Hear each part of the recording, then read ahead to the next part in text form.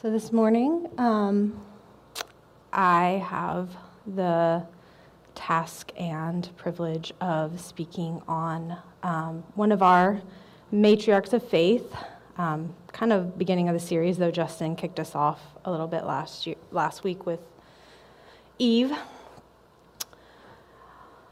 And I must admit I'm feeling a little nervous this morning, so bear with me. Okay. So Sarai is later renamed Sarah, and I'll use both names interchangeably as needed. She's introduced in Genesis as the wife of Abram, who is later renamed Abraham.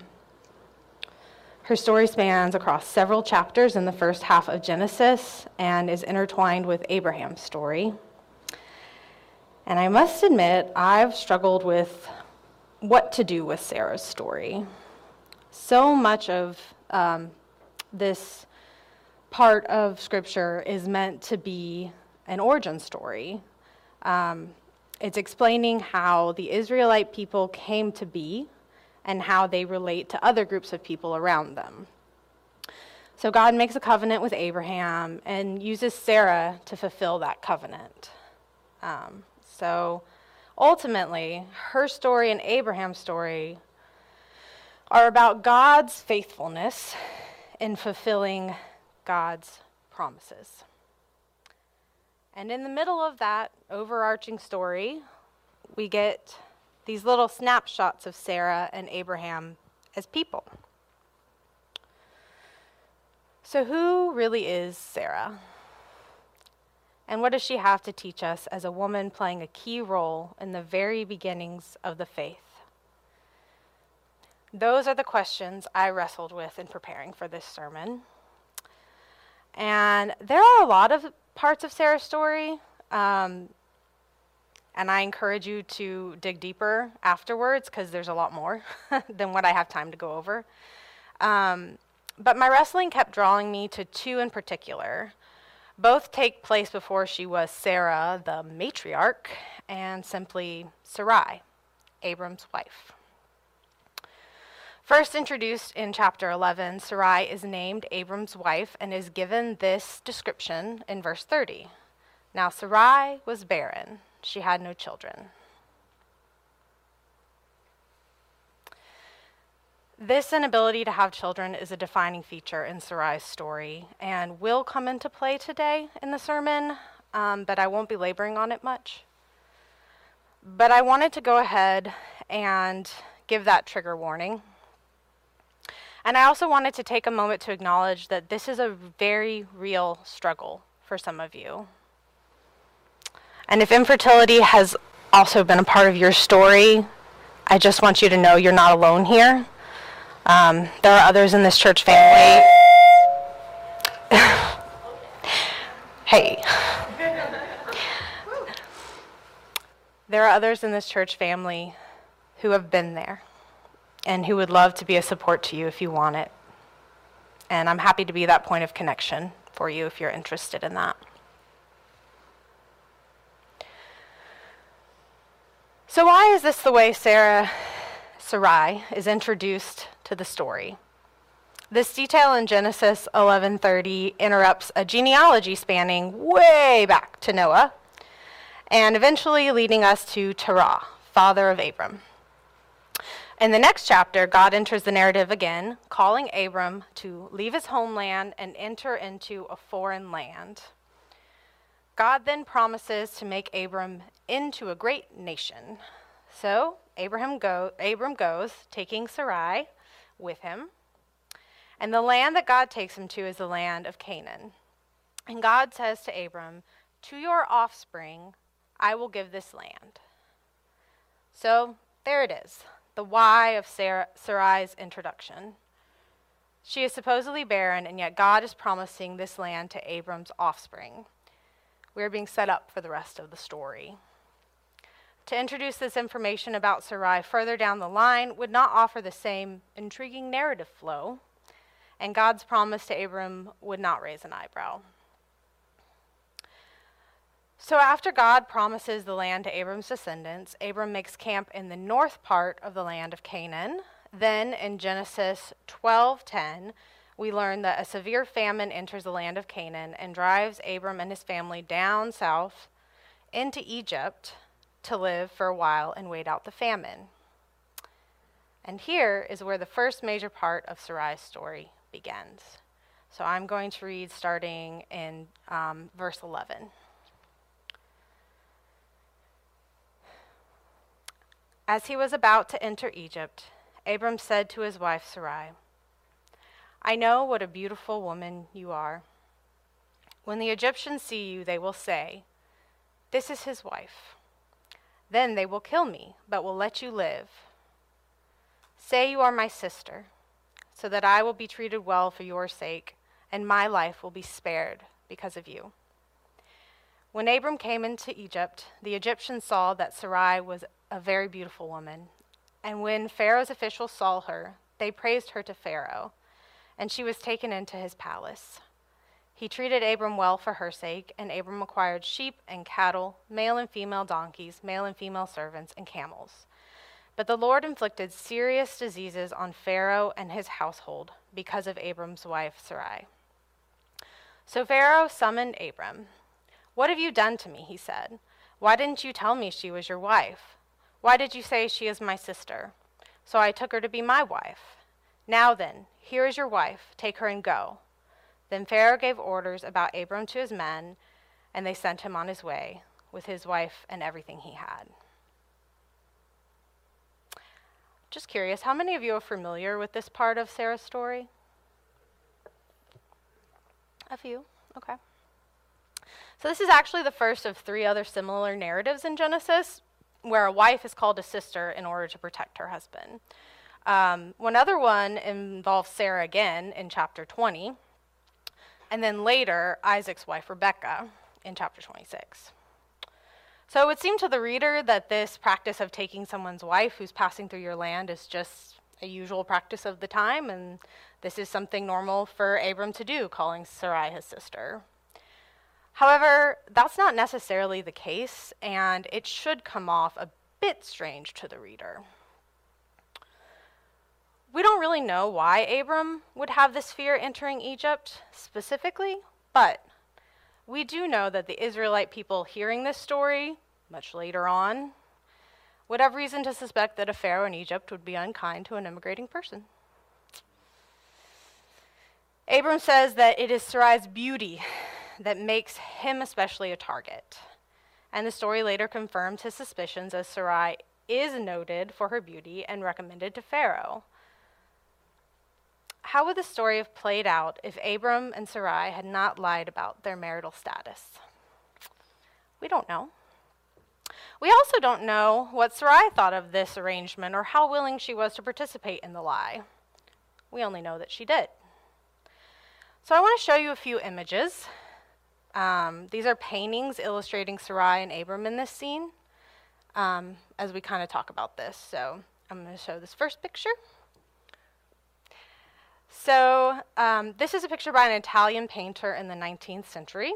It features Sarai and Abram sharing a hidden moment in the court of Pharaoh. You can kind of see them here, and then the court's behind them.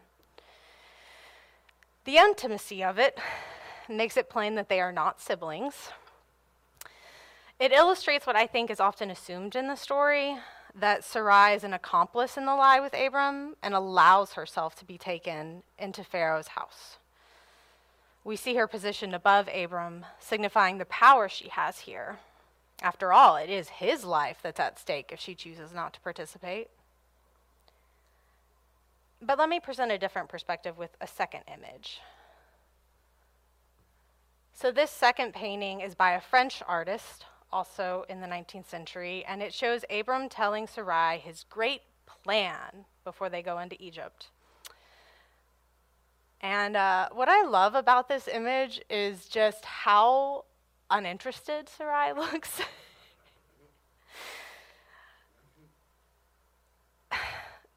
It's as if she doesn't share these same fears that he has. I can kind of hear it like he's telling her, and she's just kind of like, okay. And yet she's being roped into his plan. And this is a bit more how I read the passage, honestly. I don't assume Sarai's willing participation by her silence in the narrative. Considering her place in this story and in the ancient patriarchal systems in which it's taking place, what choice does she really have? Either way, she's at risk of being taken, according to Abram. But things stand to go very differently for Abram, and they do. Rather than losing his life, he's made rich with livestock and servants in exchange for his sister. And his wife, Sarai, is a threat to him as his wife. But as his sister, she is an asset. The truth is, we don't know which one of these two pictures of Sarai captures her accurately in the story. They're just images of someone's imagination, right? But we do know that Sarai is given to Pharaoh as a wife and enters his harem. This third painting, this is by the same artist as before, and I think it captures another important aspect of the story. Here we see Sarai, along with several other women, adorned and dressed to be judged by Pharaoh. Women were treated as property at the time, let's be honest. This is why Pharaoh responds the way he does to Abram when he finds out the truth, because he has unknowingly committed theft by taking Abram's wife. And he is punished for it with this illness that takes over his whole house. And this point is made even more clear in that second narrative I mentioned, in which Sarai is passed off as Abraham's sister in chapter 20. I don't have time to fully go over it, but in that passage, a major difference is that Sarah, she's Sarah at the time, does not actually enter the foreign king's house and become his wife. Rather, God warns the king in a dream that he has been lied to and that Sarah is actually Abraham's wife. And that king, Abimelech, is outraged and says to Abraham, "Why have you done this to us? How have I wronged you that you have brought such great guilt upon me and my kingdom? You have done things to me that should not be done." He's outraged. He didn't mean to steal her. I think this just serves to further emphasize the lack of agency Sarai had in this whole thing. Reduced to her beauty and her value, she's just a pawn in these quarrels between men. In the end, Abram and Sarai are sent out of Egypt, though still with the many gifts Pharaoh paid as a dowry for Sarai, and with no harm coming to them. Okay, so let's fast forward a bit to chapter 16. This is a part of Sarah's story you might be more familiar with. So I'm going to read, starting in the first verse here. Now, Sarai, Abram's wife, had borne him no children, but she had an Egyptian slave named Hagar. So she said to Abram, "The Lord has kept me from having children. Go sleep with my slave. Perhaps I can build a family through her." Abram agrees to what Sarai said. So after Abram had been living in Canaan 10 years, Sarai, his wife, took her Egyptian slave Hagar and gave her to her husband to be his wife. He slept with Hagar and she conceived. When she knew she was pregnant, she began to despise her mistress. Then Sarai said to Abram, "You are responsible for the wrong I am suffering. I put my slave in your arms, and now that she knows she is pregnant, she despises me. May the Lord judge between you and me." "Your slave is in your hands," Abram said. "Do with her whatever you think best." Then Sarai mistreated Hagar, and so she fled from her. So, in the beginning of this passage, we are told Hagar is an Egyptian slave. Most likely, she is one of the servants that Abraham acquired in Egypt when he gave Sarai to Pharaoh. And I can't help but draw some parallels between that story and this one. In Egypt, it is Abram that has a proposal for Sarai. But here, Sarai comes to Abram with her own scheme. 10 years have passed. Abram and Sarai are getting older, and we are reminded that she is yet to bear him a child.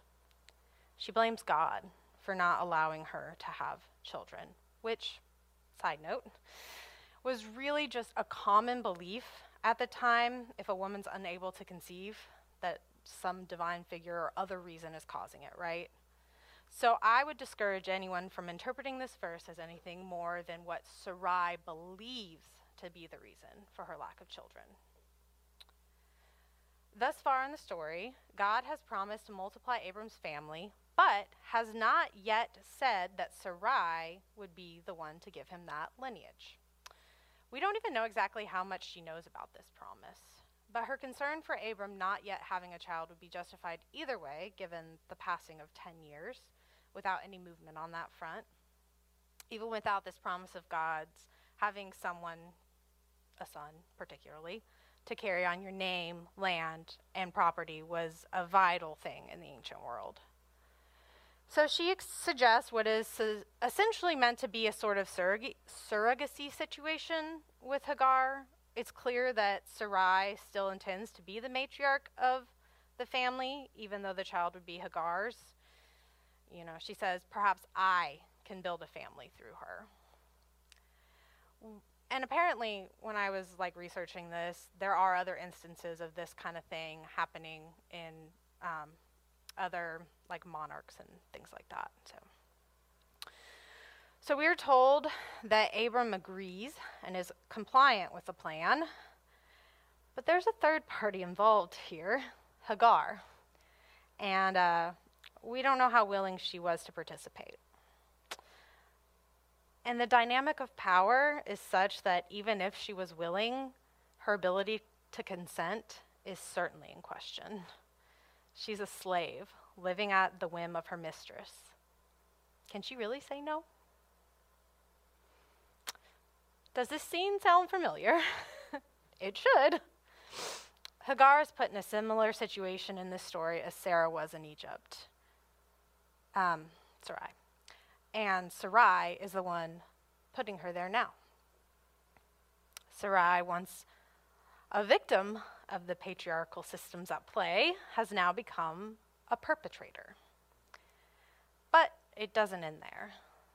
Sarai further uses her place of power over Hagar to banish her to the wilderness when Hagar indicates her displeasure with the situation. I've got to be honest with y'all, as I was lingering in these passages preparing to preach on Sarah, I found myself rather not liking her. But wait, this is one of the matriarchs of faith. This is a major woman in the Old Testament. Certainly I can portray her as some great heroine. That'd be nice. I wanted to show Sarah squashing the patriarchy, not using her own place within it to mistreat and use another woman. But isn't that just so real? None of us are the hero archetypes we hope to be. We are all both victims and perpetrators of the systems that hold us in place. And I say this as an educated, affluent, white woman in America.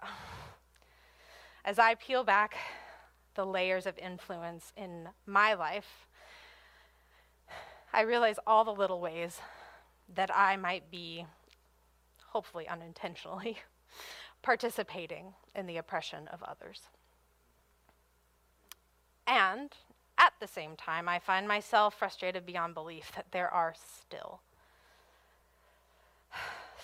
things that are unequal and unjust for women in our country. And as a mother of daughters, that really makes me want to cry. Here's the thing.